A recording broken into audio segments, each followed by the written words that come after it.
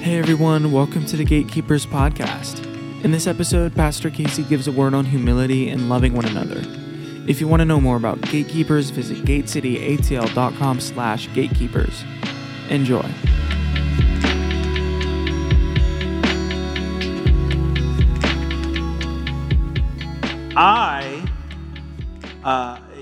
Not really sure how I'm going to do this. I've got 8 pages of pretty well thought out notes. So we're just going to do it. So here's the thing, guys. This is my last sermon for like 6 months. All right, so I'm getting ready to go on sabbatical in a week and a half. I'll be with us next week. That'll be my last Gatekeeper service, and I'll do communion, but it's not really the same thing as like a full-fledged message. And I've been praying a lot about what I should share. I missed our last week in our series on sex, gender, and spiritual eunuchs, and I was like, man, maybe I should go out with a bang and do spiritual eunuchs. Decided not to do that because I just didn't feel right. And so I've been swirling on this particular chapter for about 6 weeks, 5 weeks, something like that in my own devotional life. And I wanted to bring you into it.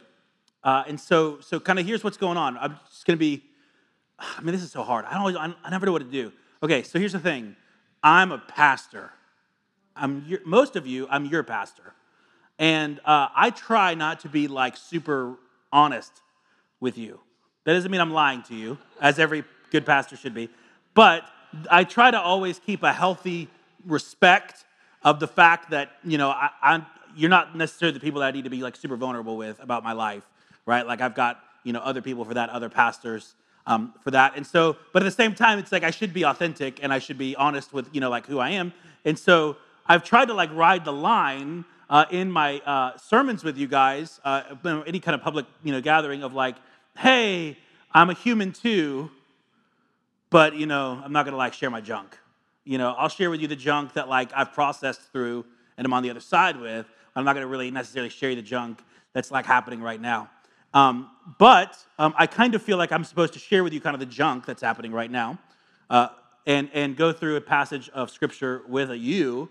And here's why. I'm getting ready to leave to go on sabbatical. And if you don't know what that is, I totally get it because I didn't know what it was either. Sabbatical is literally when, I think it's not just ministry leaders, but I think anybody can technically take one. But in ministry, it's where you take an extended leave of absence after a long period of full-time ministry, and you just re-engage with the Lord, re-engage with your family.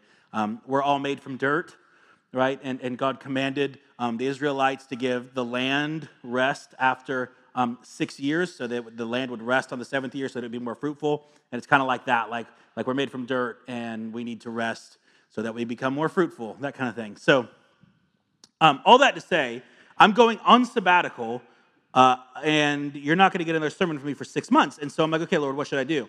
And I'm like, okay, I think I should go authentic, and I think I should tell you why I'm going on sabbatical, right? Because when I started having this conversation with our leadership back in March, I had a very different idea of the reasoning behind me going on break for 6 months, because let's be real, that's a long time, right? Like you guys aren't going to see me for 6 months, and if you're anything like me, you may be like, well, that seems a little ridiculous. What would possibly prompt that? And so I kind of feel like I owe you an explanation to be like, this is why I'm going on sabbatical for 6 months. When I was talking about going on it originally with our leadership, it was back in March, and I was just kind of tired of ministry, and I was just like, I just need a vacation. I just need a long, extended break where I'm not around church for a while. And I kind of just chalked up, like, yeah, I just need a vacation. Well, about 6 weeks ago, some really ugly things started to be revealed in my heart. And I'm not overstating this. This has probably been the most convicting period of time in my entire life. As a Christian, as a non-Christian, as a pastor, as just a regular congregant, whatever, like this, the last 4 to 6 weeks has been painful and visceral and challenging and encouraging and life-giving too, but it's been really hard. And I'll tell you why. There's some things in my life that I thought were really shored up that I'm realizing were not as shored up as I thought they were. There are some areas in my sanctification walk that I thought were done and dealt with, And the Lord is showing me that they actually are not done and dealt with, that I'm not nearly as mature as I thought I was, and I'm not nearly as strong as I thought I was. And that's a really painful place if you've ever been there. It's a particularly painful place when your job is to be there. And so I am going to kind of tell you all of these things that like the Lord is bringing up in me because he's going to deal with, I think he wants to deal with them on sabbatical. And I'm going to read the passage that he's kind of ministering to me on. And it's going to be Philippians 2. So you guys can open up your Bibles, go to Philippians chapter 2. I need you to actually get your Bible or your phone out because we're going to be going through a lot of Bible together. And I want you to follow along with me. But yeah, it's been a really trying 4 to 6 weeks in my own life. Let me give you just the background so you guys can kind of catch up with me briefly. I'm 32. I'm 32 years old. I've been doing full-time ministry as a youth pastor, young adult pastor, since I was 23. So almost 10 years. And I've been doing ministry in every volunteer capacity you can imagine, kind of like some of you guys where you're just like, I love church, I just got to be at church. That was me for 5 years. And so for basically 15 years, I've been in some form of ministry, but hardcore, seeing behind the curtain, seeing how the sausage is made, so to speak, for like 10 years. And it's been an interesting 10 years. It's been a joyous 10 years. It's been a really challenging 10 years. I've had the joy of getting to help lead and watch 2 major church mergers. We took a Assemblies of God Pentecostal church, merged with a Baptist church that we did not know, an independent fundamental Baptist church. We're talking like hymns only. Some of the people only read King James Version. It was like really intense. I had to wear a suit and tie like on stage, like that kind of thing. And we then merged with International House of Prayer. Sorry. Think about it for a second. And so we got like the Pentecostals, the Baptists, the prayer movement all together. We were Newbridge IHOP for this weird little season, and now we are Gate City Church. We've rebranded, glory to God.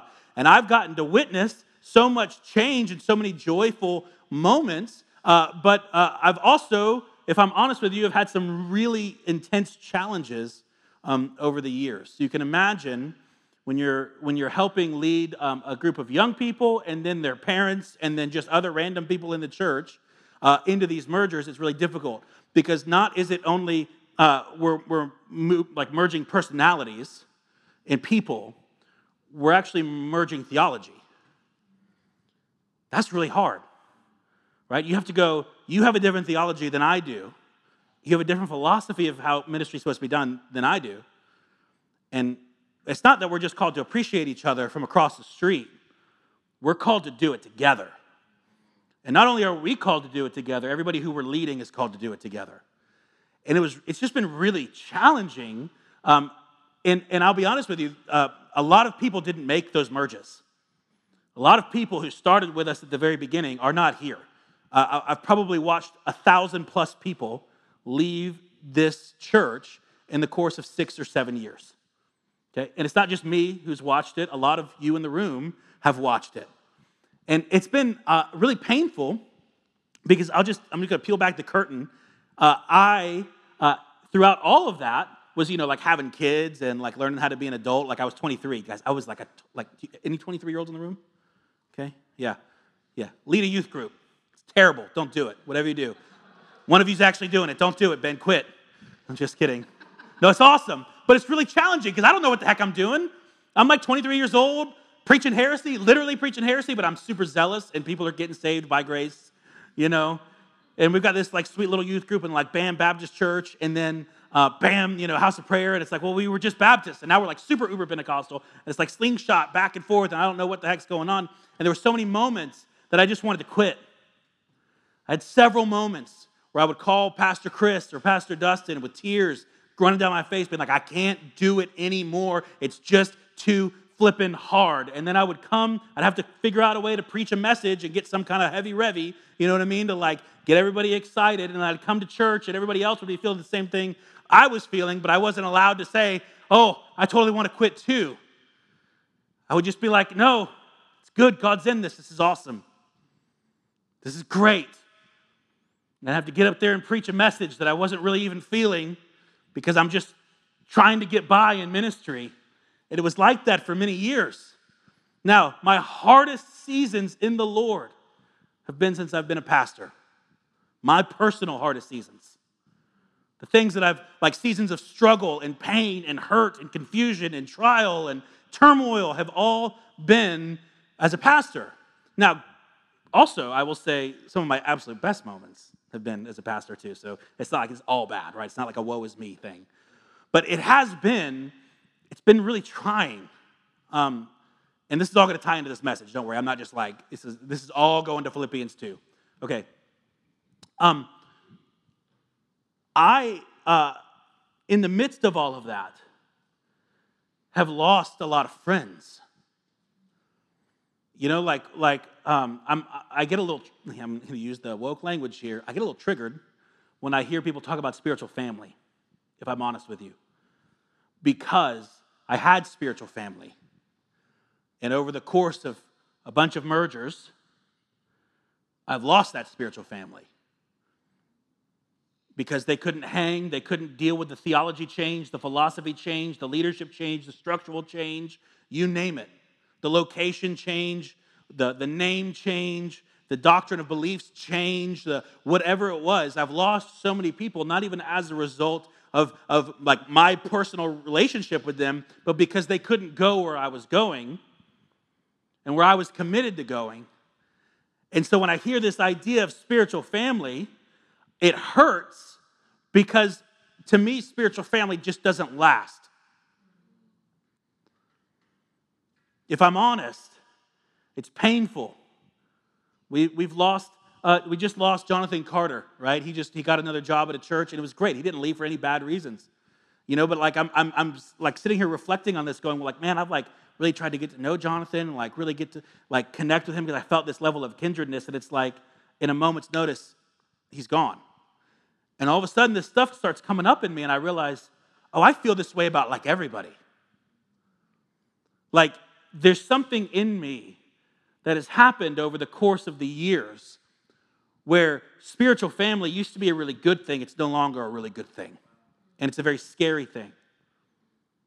And what I've noticed is that it's actually caused me to put up a lot of walls with people. And I basically don't trust anybody. And over the last 4 to 6 weeks, the Lord has been really causing some deep pain to well up in my heart as I realized, because I kind of thought like if you would have asked me 6 weeks ago, hey, do you love people really well? I'd be like, heck yeah, dude, I love people like super well. I love everybody. And if you ask me today, do you love people really well? I'd be like, I don't think I love like anybody. I think I've got like 15 people that I probably love. Thank you. Thank you. No, I mean, really, like if I'm honest with you, because here's the thing, guys, if I'm going to love somebody, I feel like I have to trust them. And if I don't trust you, it's really hard for me to love you. I can like you at a distance. I can value you, right? I can see you and think well of you. But to have a heart that says, I love you, I don't think I've really done that super well. And that's a very new revelation for me because that's basically me violating the entire Bible. You can imagine how that feels. But here's why this is such a stark issue for me. And again, I'm going to bring this all back to Philippians 2. I promise. We're not just going to talk about me. This is going to be Bible. When I got into ministry, it was because I loved people. I didn't get into ministry because I loved Jesus. I got into Christianity because I loved Jesus. But when I met Jesus, the local church, the body, the bride, they were like so good to me. I had this like group of people, you know, probably 50 plus people who were constantly pouring into me and championing me and telling me how much they loved me. And they were like my lifeline, believing in me when I didn't believe in myself and when perhaps at other times lots of other people that I valued didn't believe in me. Like the local church was my lifeline. And when I got saved, man, I fell in love with the church. And so my natural expression was, I just want to serve the church. I just want to love the bride because they loved me so well. And so when I got in the ministry, I didn't have this like, I love you, God, I'll go wherever you tell me to go. It was like, God, I love your people. What can I do to help them? What can I do to give back everything that they've given me? And so I started like with this really pure heart. in this like really precious thing that like most ministers don't even start that way. Most ministers are like, God, I love you and I'll do whatever you tell me to do, even if it's plant a church. And they're like, plant a church. And they're like, crap, I'll do it. It literally wasn't that for me. I was like, I will live my whole life in service for your people because I love you and I love them so much. But fast forward 10 years. Fast forward some major leaders in my life living a lie and me not knowing until the sin was pulled back and up front. 10 years later, 1,000 people leaving, 100 of them probably close people that I walked with to a decently large degree, gone. 10 years later, watching dear Christians who I loved and would pour my life into, pleading with them in my living room, don't abandon the Lord. Whatever you do, don't go down this path, please. And then watching them abandon the faith and suffer the consequences. 10 years of watching just Christians who love Jesus just be moved on for no other bad reason, just that they move on. And all of those things have like layered on top of me. And I've realized on my heart that I'm basically keeping everybody at a distance, and I'm not the guy that I used to be. To be completely honest with you, as I was preparing for this sermon, I thought, okay, well, I'm their pastor, what should I tell them? And the stark reality hit me. I don't even know if I'm most of them, I don't even know if I'm their pastor.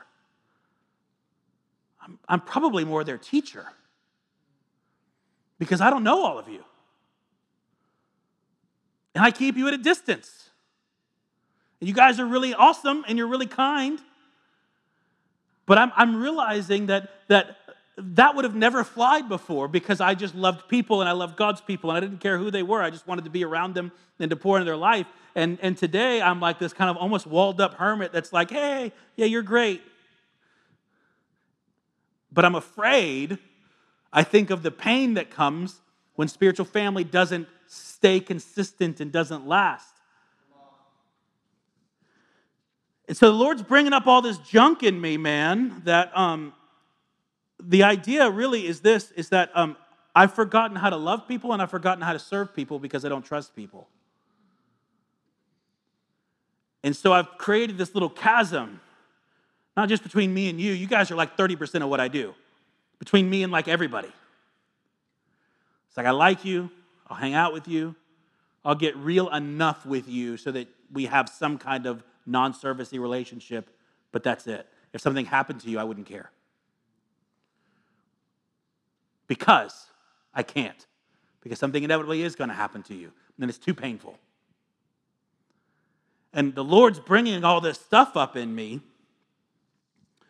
and I feel like garbage not like garbage, but like I really don't feel good about it. I'm like, oh crap, this is not good. I can't be in ministry and not love God's people. I can't teach the Bible and not love the people that I'm teaching to. I can't pastor people who I wouldn't die for. And so the Lord's bringing this stuff up in me that is really brand new. Like some of you guys are probably like, oh, yeah, I've kind of known this. This is totally new information for me. And so the Lord's been like, okay, I'm going to take you through Philippians. And so I've been trying to memorize Philippians 2, which is a really great exercise if you ever want to feel bad about yourself. Read Philippians 2, and you're going to realize how far you fall. At least that's how it was for me. And so here's what I thought I would do. I thought I would read to you Philippians chapter 2, highlight some, I think, key things for your life, give a little confession about my own life, that we can wrap this up and you guys can pray for me before I go on sabbatical. Amen? Okay, I love you. Thank you for letting me just be honest with you. Philippians chapter 2, go to verse 1. We're going to read a lot, all the way down to 22. Therefore, if there is any encouragement in Christ, if there's any consolation of love, if there's any fellowship of the Spirit, if any affection and compassion, key on this, make my joy complete by being of the same mind, maintaining the same love, united in spirit, intent on one purpose. Do nothing from selfishness or empty conceit, But with humility of mind, regard one another as more important than yourselves. Do not merely look out for your own personal interests, but also for the interests of others.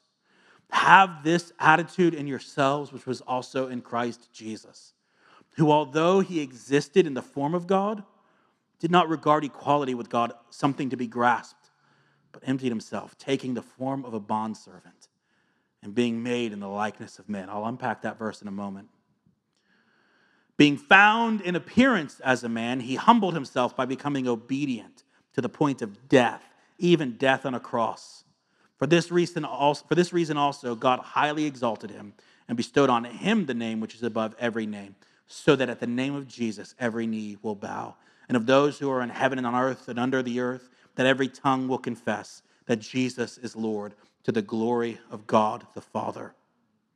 So then, my beloved, in other words, in light of this, beloved, just as you have always obeyed, not in my presence only, but now much more in my absence, work out your salvation with fear and trembling, for it is God who is at work in you, both to will and to work for his good pleasure. Do all things without grumbling or complaining, so that you will prove yourselves to be blameless and innocent, children of God above reproach, in the midst of a crooked and perverse generation, among whom you appear as lights to the world, holding fast to the word of life, so that in the day of Christ I will have reason to glory, because I didn't run in vain or toil in vain. Look at what he says. But even if I am being poured out as a drink offering upon the sacrifice and service of your faith, I rejoice and share my joy with you all. You too, I urge you, rejoice in the same way and share your joy with me. He goes on to say, this is interesting, but I hope in the Lord Jesus to send Timothy to you shortly, so that I may also be encouraged when I learn of your condition. In other words, I hope you guys are doing well. Timothy's going to give me a report. For I have no one else of kindred spirit who will genuinely be concerned for your welfare. For they all seek their own interests, not those of Christ Jesus. But you know of his, this is Timothy's proven worth, that after he served me in the furtherance of the gospel, like a child serving his father. That's it. That's 1 through 22.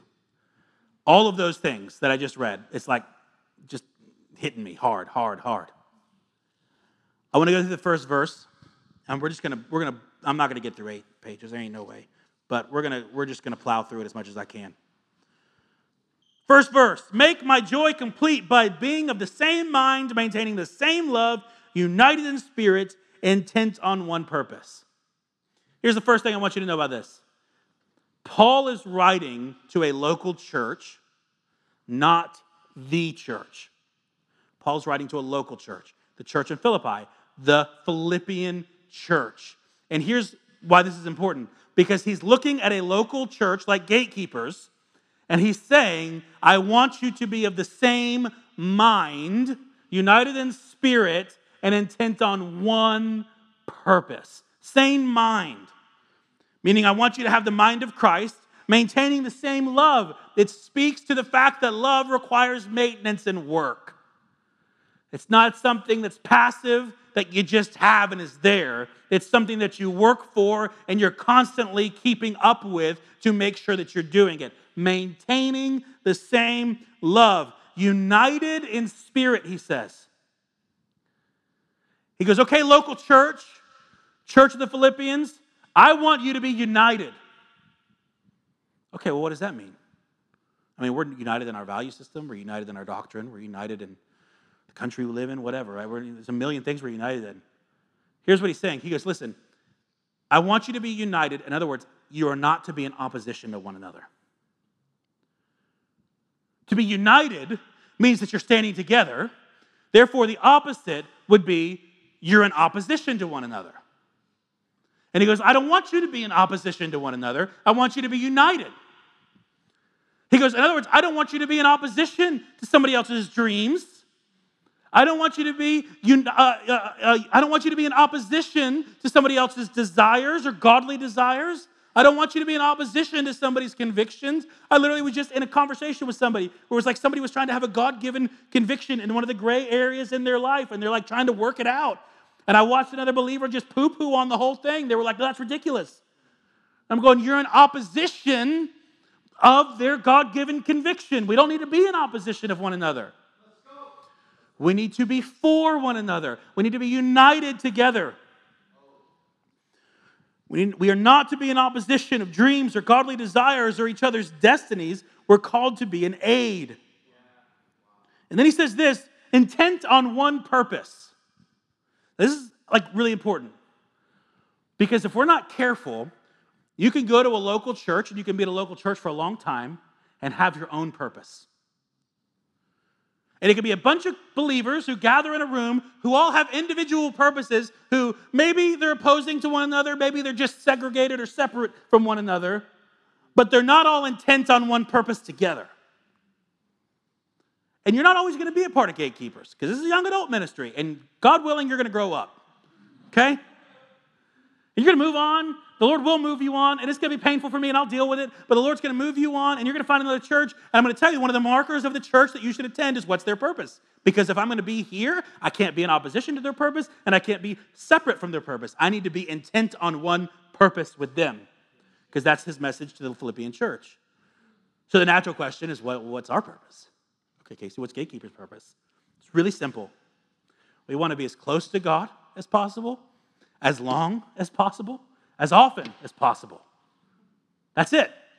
We're trying to get not in theory, not in theology, not in concept, not good doctrinal statements. We're trying to meet Jesus all the time. We want glory, presence, God himself, not his word. We love his word, but his word is meant to get us to him. If his word doesn't get us to him, then it's no point.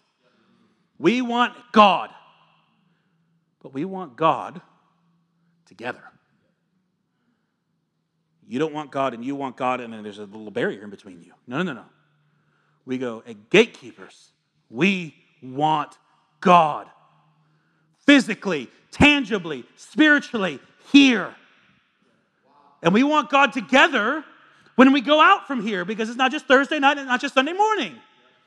So when I'm hearing about you guys, there's a bunch of you guys getting together and you're doing little Bible studies, you're doing little prayer meetings, and you're like, you just want God. I'm like, yes, you're intent on one purpose, not as individuals, but together. All right. Same mind, maintaining the same love, united in spirit, intent on one purpose. Here's where I've been convicted. All right. Specifically on maintaining the same love. Key in on that phrase. For me, the Lord's working through all this junk in me. He's going, I want you to maintain the same love. And I'm realizing that something's happened as I've stopped trusting believers, and I've stopped trusting the Lord to work through believers, and I've stopped trusting leaders, and I've stopped trusting basically everybody around me except for this little core group, and even them, I'm like, you could be a little shady. You could still hurt me really bad, and it makes me a little nervous. Is I'm realizing that because I haven't gone after love, what's happened is it's allowed me to fall into bitterness. Because I'm not being diligent to pursue something, it's like I'm walking up a down escalator and I'm not walking up. Instead, I just stay still, and my natural tendency is to drift backwards into bitterness.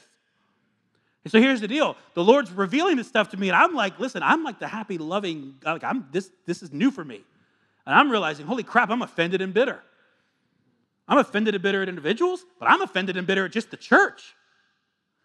Because the church has put me through some stuff. And you ready for this? The Lord speaks to me really meanly sometimes, because I need that. He's not always like the kind, tender shepherd, and I'm like the kicking and screaming lamb goat mix, And he's like, all right, we're going to deal with this. You ready? He goes, dude, you're not even going through trial yet, and you're already offended. And I was like, but Lord, what about all those things? What about all the trials? He's like, that's not trial. Because it's real pain, but that's not trial. Prove it to me. All right, go to Matthew 24. Matthew 24. Check this out. I think I have it. Oh, God, Lord willing. I can't quote it, but I can read it if I have it on here. And I do, because I prepare. Matthew 24. This is Jesus talking about the end of the age. Okay, this is what he says.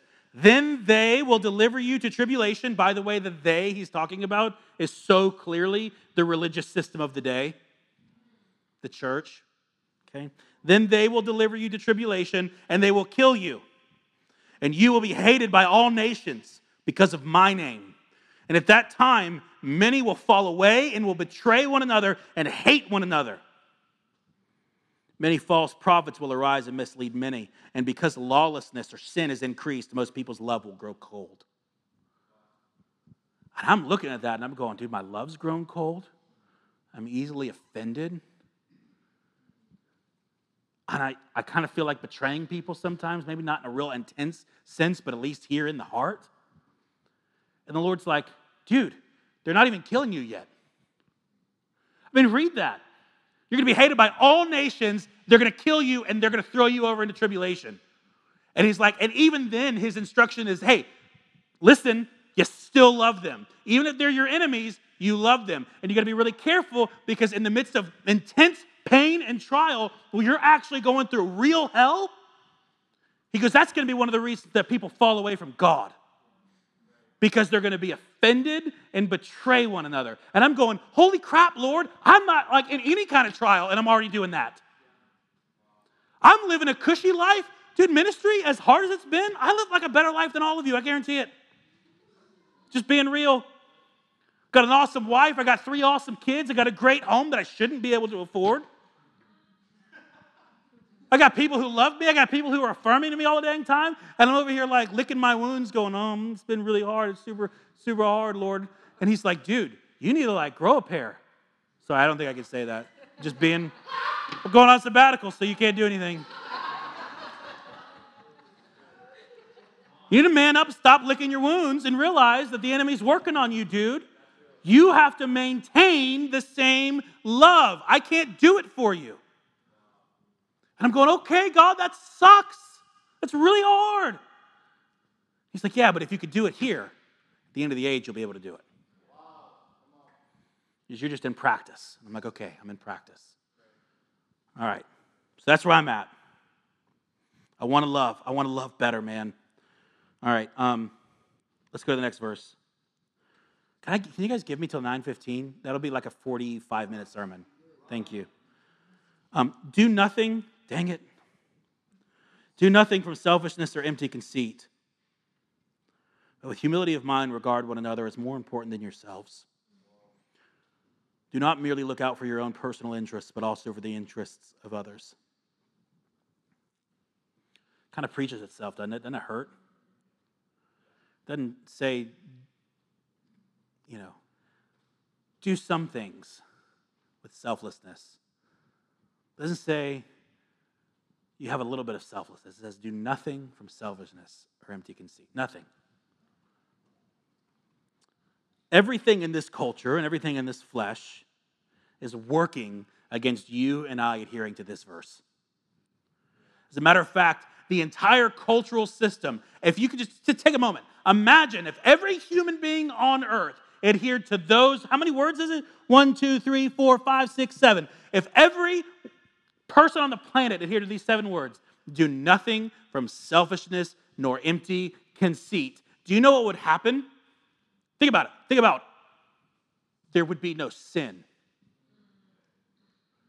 You can't find a sin that isn't rooted in selfishness and empty conceit.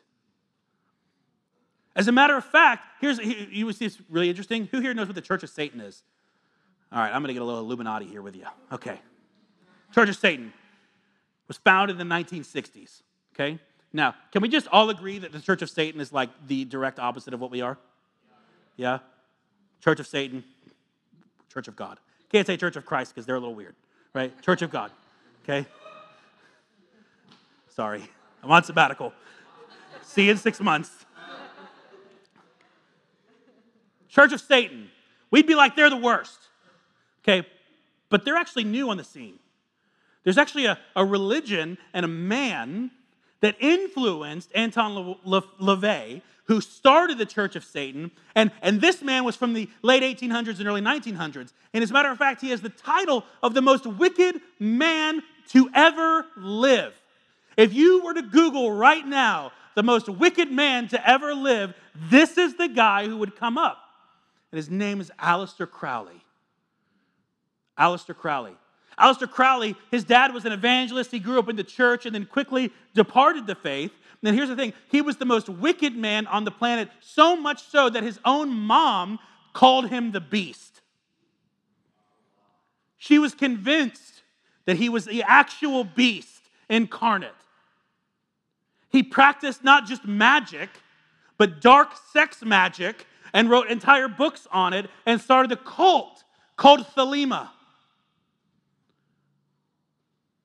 It's the nastiest, most perverted, most intensely wicked human being that we have that's ever walked the face of the earth. And funny enough, he lived the same area in the same time frame as C.S. Lewis. So there was some, interesting stuff happening between the two of them. It was like one's light, one's dark. It's kind of cool. Anyway, you're like, why the heck do you say this? What does this have to do with do nothing, from selfishness or empty conceit? Do you know what his cult's slogan and mantra was? It wasn't, do dark sex magic. That's literally what it's called. It sounds silly, but that's what it's called, right? It wasn't just rape and pillage and plunder. Their slogan was this: do what thou wilt. And they gained traction in the early 1900s, not by getting people to do bad things, but by getting people to do what they wanted to do. Do what thou wilt. And that was the inception of the church of Satan. And so often, the enemy is going to come to you and not try to get you to do bad things, but he's going to kind of convince you, hey, you should just kind of do what you want. Freedom, baby, liberty. Do what you want. Because what you want isn't that bad, but when you give yourself to what your sin wants, it goes from being not that bad to being a little bit worse, to being a little bit worse, to being a little bit worse, and next thing you know, you're neck deep in it. You're doing things you never thought you'd do. That's the point. Do nothing from selfishness or empty conceit. Do nothing from selfishness or empty conceit. And I would argue that the demonic influence in the earth today is echoing Aleister Crowley's mantra: do what thou wilt. Every major social issue of the day is stemming from the exaltation of self rather than the honor of others. Every social issue of the day is stemming from the exaltation of self rather than the honor of others. And he says, Jesus goes, no, you're not allowed to do that. You don't get to do what you want. He goes, you do what I want, and you do what's best for others. It isn't do what thou wilt. It's don't do what thou wilt, because what thou wilt is bad. The heart is deceitful and wicked above all things. But he goes on to say this: but with humility of mind, regard one another as more important than yourselves. Think about this in the issue of culture today. Can you imagine if we just regarded one another as more important than ourselves? Imagine if we got this in the world. Imagine if we got this in the church. And I'll just say this: we have no chance of getting into the world if we don't have it in the church. Regard one another as more important than yourselves. Everyone repeat after me. You ready? I am no more important than anyone else. Oh, yeah. Let it sink in, baby. You're not more important than anyone else. I'm not more important than anyone else. My time isn't more important than yours. My agenda isn't more important than yours. My dreams aren't more important than yours. Now, here's the thing, guys. This is where I'm really convicted, is I'm looking at this and I'm going, okay, let's be real. Let's get real personal. Do I value my time over your time? The answer is probably yes. Do I value my own agendas over your agendas? The answer, if I'm honest, is probably yes. Do I value my dreams more than everybody else's dreams? Though I may not actually say it that way, if I look at the manner in which I live my life and the thoughts that enter my mind, I think the answer is probably yes. Because everything in our culture is trying to get us to do us. I do me. It's about me. It's about my life, about my time, my desires, my mental health, my this, my that, my. And Jesus is going, it has nothing to do with you. You died. In this equation, you're gone, and now I live through you. Dude, that's painful. Because if I'm honest, I do not measure up to that. Now, here's the thing. You can go way out of balance with this. You can be like, well, listen, should you just, be completely self-deprecating and, I'm loathing and I hate myself? No. But here's the deal. I don't think most of us are probably going to go there. We're so far on the other side of it's about me, my talents, my dreams, my desires, my vision, my will, that we could completely overcorrect and we're still going to end up maybe somewhere in the middle if we're lucky. And I'm going, oh God, I don't live like this. And it's not that you're not seeing yourself as important. Let me get this. This is important. You're not looking at yourself and going, I suck and they don't. You're not looking at yourself and going, I'm not important, but they're really important. You know how you do that with some leaders or pastors? I've had people in my own life where I look at and I'm like, oh, I suck compared to your greatness, And I wouldn't say it like that, but we kind of were weird about it, that little pastor worship thing. Right? Corey Russell comes walking to the room and I'm like, dang, man, I'll never be. No, it's not that. It's not I'm not important and therefore you are. It's I'm important, but you're just more important. I'm important, but you're really important. And that shift brings value to you, but it gives you right thinking as you're interacting with other people.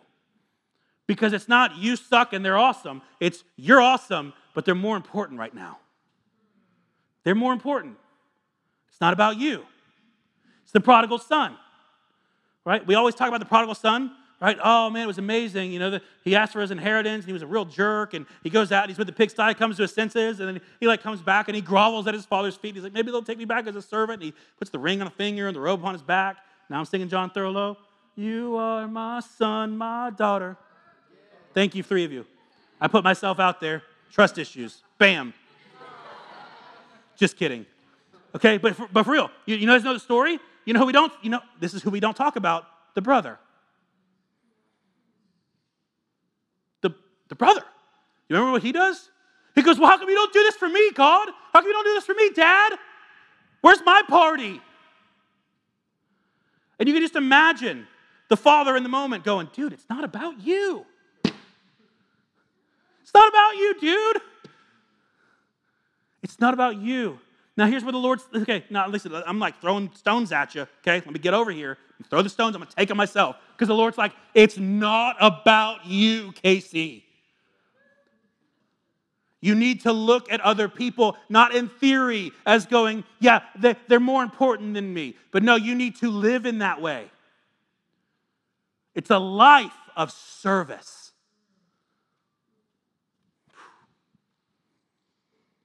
Look at this. He goes on to say, do not merely look out for your own personal interests. Lost it. Do not look out for your own personal interests, but also for the interests of others. Okay, now let me give you 2 ways in which we often violate this verse. The first one is we actually just flat out violate it and we don't look at other people's interests. We're not looking out for other people, we're really looking out for ourselves, right? We do it, I do it, you do it. Let's just make peace with the fact that we do it, we shouldn't do it. But the more sneaky and conniving way that this thing manipulates itself into your life isn't by flat out only looking at your own interests and not theirs. It's finding that optimal ratio of your interests with theirs. It's finding that optimal ratio where you can say, you know what? I'll look out for your personal interests as long as it hits the convenience button for me. I'm willing to do it. But it's a little inconvenient right now. And that's a really painful thing. Here's how this works. As Christians, that's not how we're operating. And as a pastor, I can't operate that way. That's not what we're called to do. What we're called to do, look out for others' personal interests above yours. That means that when there's a moment of inconvenience, and both of you are about to be inconvenienced, you go, okay, I'll take the bullet. I'll open the door. I'll let the person through in traffic. I'll take the phone call from the guy I don't like at church at midnight. I'll go pick up the person from the airport because it's my one day off and I don't want it to be all about me.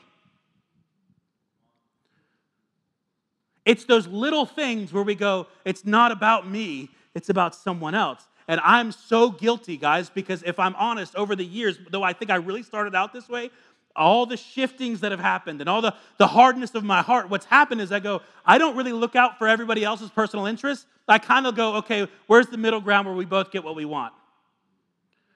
That's not what Jesus did. Jesus wasn't like, all right, I'll get a little bit of what I want, you get a little bit of what you want, I'll be a minorly inconvenience for you. That's not what he did. What did he do? You ready? He gave his life for his friends. He gave his life for his friends. Look at this. He goes on to say, have this attitude in yourselves, which was also in Christ Jesus, who, although he existed in the form of God, did not regard equality with God a thing to be grasped, but emptied himself, taking the form of a bondservant and being made in the likeness of men. So here's the kicker. Here's what he's saying. He's tying all this back together, and he goes, okay, so be like Jesus, who had this kind of an attitude, guys, who didn't do anything from selfishness or empty conceit, who was united in spirit, intent on one purpose, maintaining the same love, regarding one another, regarding us as more important than themselves. He's like, be like Jesus, who had this attitude, who although was God, though he had top dog status, though there was none higher, better, more equipped, more of an expert, more perfect than him, he goes, instead, he took the form of a man, not just any man, a bondservant. Though he was the top dog, he became the lowest. And he goes, that's what you and I are supposed to do. We're supposed to have this attitude, which is in Christ Jesus, who, though he existed in the form of God, did not regard equality with God a thing to be grasped, but instead emptied himself as a bondservant for all men. And I'm going, oh, God, I don't think I do this. I think at best I might empty myself as a bondservant for like 3 people, and even then it's a little wishy-washy. I'm not even sure I do this with my wife super well. I'm not sure I do this with my kids super well. I'm definitely sure I don't do it with y'all super well. I don't do it with my leaders. Don't do it with those around me or above me. And I'm going, oh God, well, this has to change. Doesn't matter. If I think I'm right about something, I die. Doesn't matter. If my time is going to be inconvenienced, I die. It doesn't matter if I don't want to do it, but it's going to help somebody. I go help somebody, and I choose to die to myself because it's no longer I who lives, but Christ who lives in me. And listen, I'm not yelling at you, I'm yelling at me because I'm realizing, guys, I just suck at this. I don't do this, man. We're supposed to mimic Jesus, not just as leaders, as Christians. We're supposed to have the attitude in Christ, which is, though I am God, I'll take the form and function of a servant. And guys, I think I've just forgotten how to serve people. And so when it comes down to what's best for me or what's best for you, I'm realizing that I think so often I choose what's best for me and hope that it works out for you. And I'm not just meaning you as in gatekeepers, I mean you as in the body of Christ, the Christians. And I'm going, Lord, you got to make me a servant because we're all called to be servants. And here's the thing, guys, we're not servants of God, although to some degree we are, right? We're sons and daughters of God, but we are servants of one another. Like, it's okay. You're not going to be a Pharisee if you're trying to serve people. You become a Pharisee when you start to overly serve God. You're like, I got to do whatever. I'm gonna just work for you, God. I'm just going to work. I'm going to work. You don't do that for God. God loves you. He's with you. You're a son, you're a daughter. You're accepted in the beloved. Hepzibah. Great. But you do that for one another. Why? Because Jesus did that. Greater love has none than this, that a man would lay down his life for his friends. And he goes to say, you are my friends. He goes, I'll give my life for you. But here's what's fascinating about Jesus, where I'm so freaking convicted. He doesn't just give his life in the moment. He gave his entire life to the service of other people. The people who loved him, the people who hated him, the people who honored him, the people who dishonored him, the people who loved him, and the people who killed him. He gave his life to serve them. And I'm going, Lord, I used to want to do that. I used to get up in the morning and be like, how can I help the church? How can I love the church? How can I go the extra mile and serve these people and be whatever they need? And I'm realizing I don't do that. But I want to do that. And I can't be in ministry if I can't do that. And so I'm going, Lord, you got to deal with this in me while I'm on break. You got to. Because I can't come back living in selfishness and empty conceit than just teaching you guys at a distance and loving you guys at a distance, or loving my neighbor at a distance over there, or any other Christian in my life. I can't do that. We got to go all in. Got to go all in. Here's all my chips. I love you. As much as it depends on me, I will serve you. Now, for me, guess who's also included in the I will serve you? My family and my kids. They're part of the church too. So I'm going to do that too. But I'm going to commit to you guys. I'm going to confess. I have not been overly inconvenienced by Christians recently. I have not allowed myself to be overly inconvenienced by Christians for lots of bad reasons. Some of it's selfish, some of it's fear, some of it's trust issues, some of it's all. And I'm going, Lord, I don't want to do that. I want to come back and I want to be vibrant again, and I want to serve God's people again because I love God's people, because God's people really are the hope of the world. If we don't get this right, we're screwed. Dang, I'm just using all kinds of words I shouldn't use. So sorry. I actually don't have a foul mouth. Josh would say that. Look at you with your tattoos and your beard all masculine. I've forgotten how to serve, and I'm sorry. I've forgotten how to serve you, and I'm sorry. He says, being found in the appearance of man, he humbled himself. This is it. This is the last verse we'll go through. I told you till 9:15. Being found in the appearance as a man, he humbled himself by becoming obedient to the point of death, even to death on a cross. We just make this point. He humbled himself by becoming obedient. Jesus was not humbled. He humbled himself. Jesus wasn't humbled. He humbled himself. There wasn't some outside force or circumstance that caused him to be humble. He humbled himself. And all of us, we get this, right? I've preached this a million times. The Bible tells us to pray for lots of things. It never tells us to pray for humility. It says humble yourself. Okay?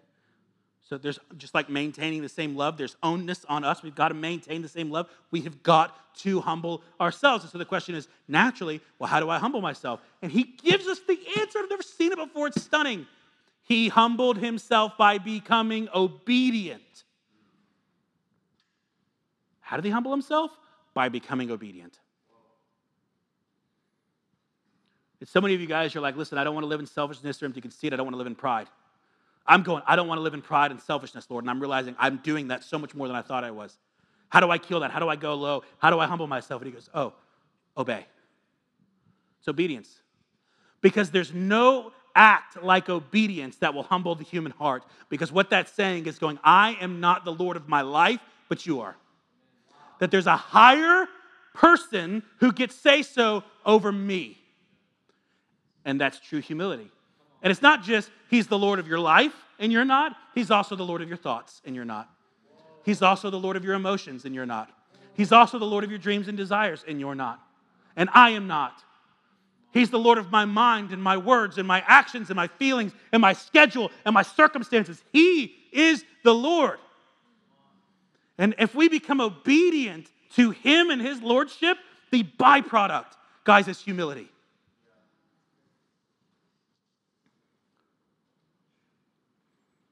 But it goes beyond that. What did Jesus be obedient to do? He humbled himself by becoming obedient to death, even to death on a cross. So it's not even just being obedient to what God's telling you to do, like go to Africa, go to the Middle East. It's being obedient to die to yourself on behalf of others, because that's what Jesus did. Isn't that remarkable? Oh, Lord, I don't know if I do that, man. I don't live a life in service of people anymore. I live a life in that optimal ratio of service to people and convenience for me. And God's like, yeah, I don't do that. I'm not in that. You go all in. I'll take care of you. It'll be fine. I missed a verse that I want to go back just briefly because it's really important. He says, do all things without grumbling or complaining. Okay? Definitely don't do that. Can we, show of hands, who's convicted by that verse? Do all things without grumbling or complaining, so that you will prove yourselves to be blameless and innocent, children of God above reproach in the midst of a crooked and perverse generation, among whom you appear as lights to the world. Okay, raise your hand if you want to be lights to the world. Stop complaining. That's what he says. That's what he says. Do all things without grumbling or complaining, so that you will prove yourselves to be blameless and innocent. Who wants to prove themselves to be blameless and innocent? Stop complaining. That's the Lord. I'm telling you, that's what he's doing to me. And I'm like, I got to prove myself to be blameless and innocent? Isn't it by preaching the gospel or teaching the Bible? He goes, no, just stop complaining. Like, that's really hard to do. It's easier to preach the Bible. Like, yeah, it is. Got to live it, though. Okay, so here's the thing.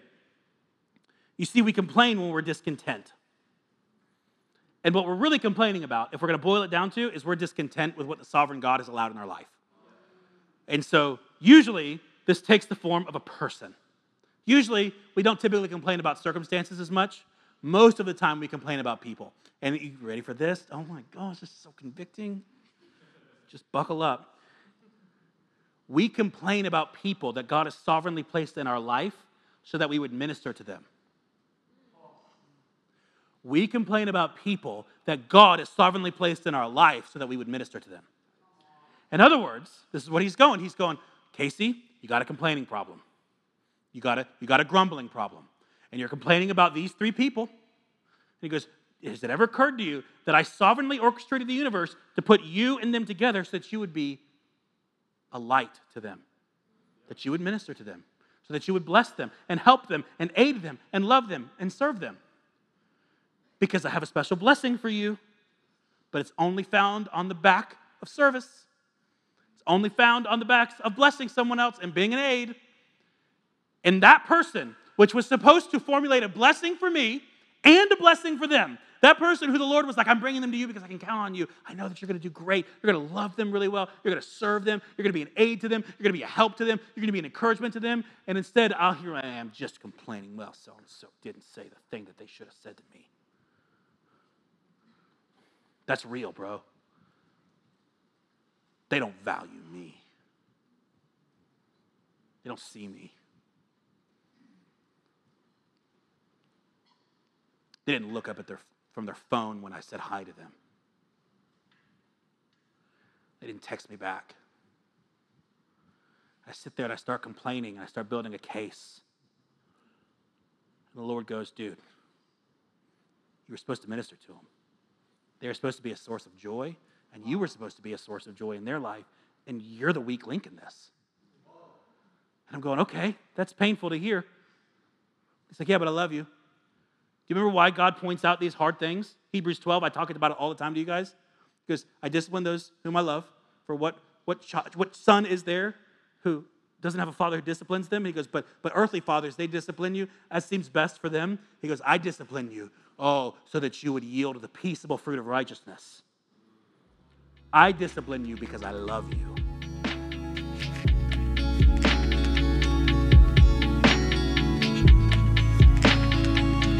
Thank you so much for listening. We hope that this message ministered to you and that the Lord met you. You can follow us on Instagram @GatekeepersATL. We'll see you in the next episode.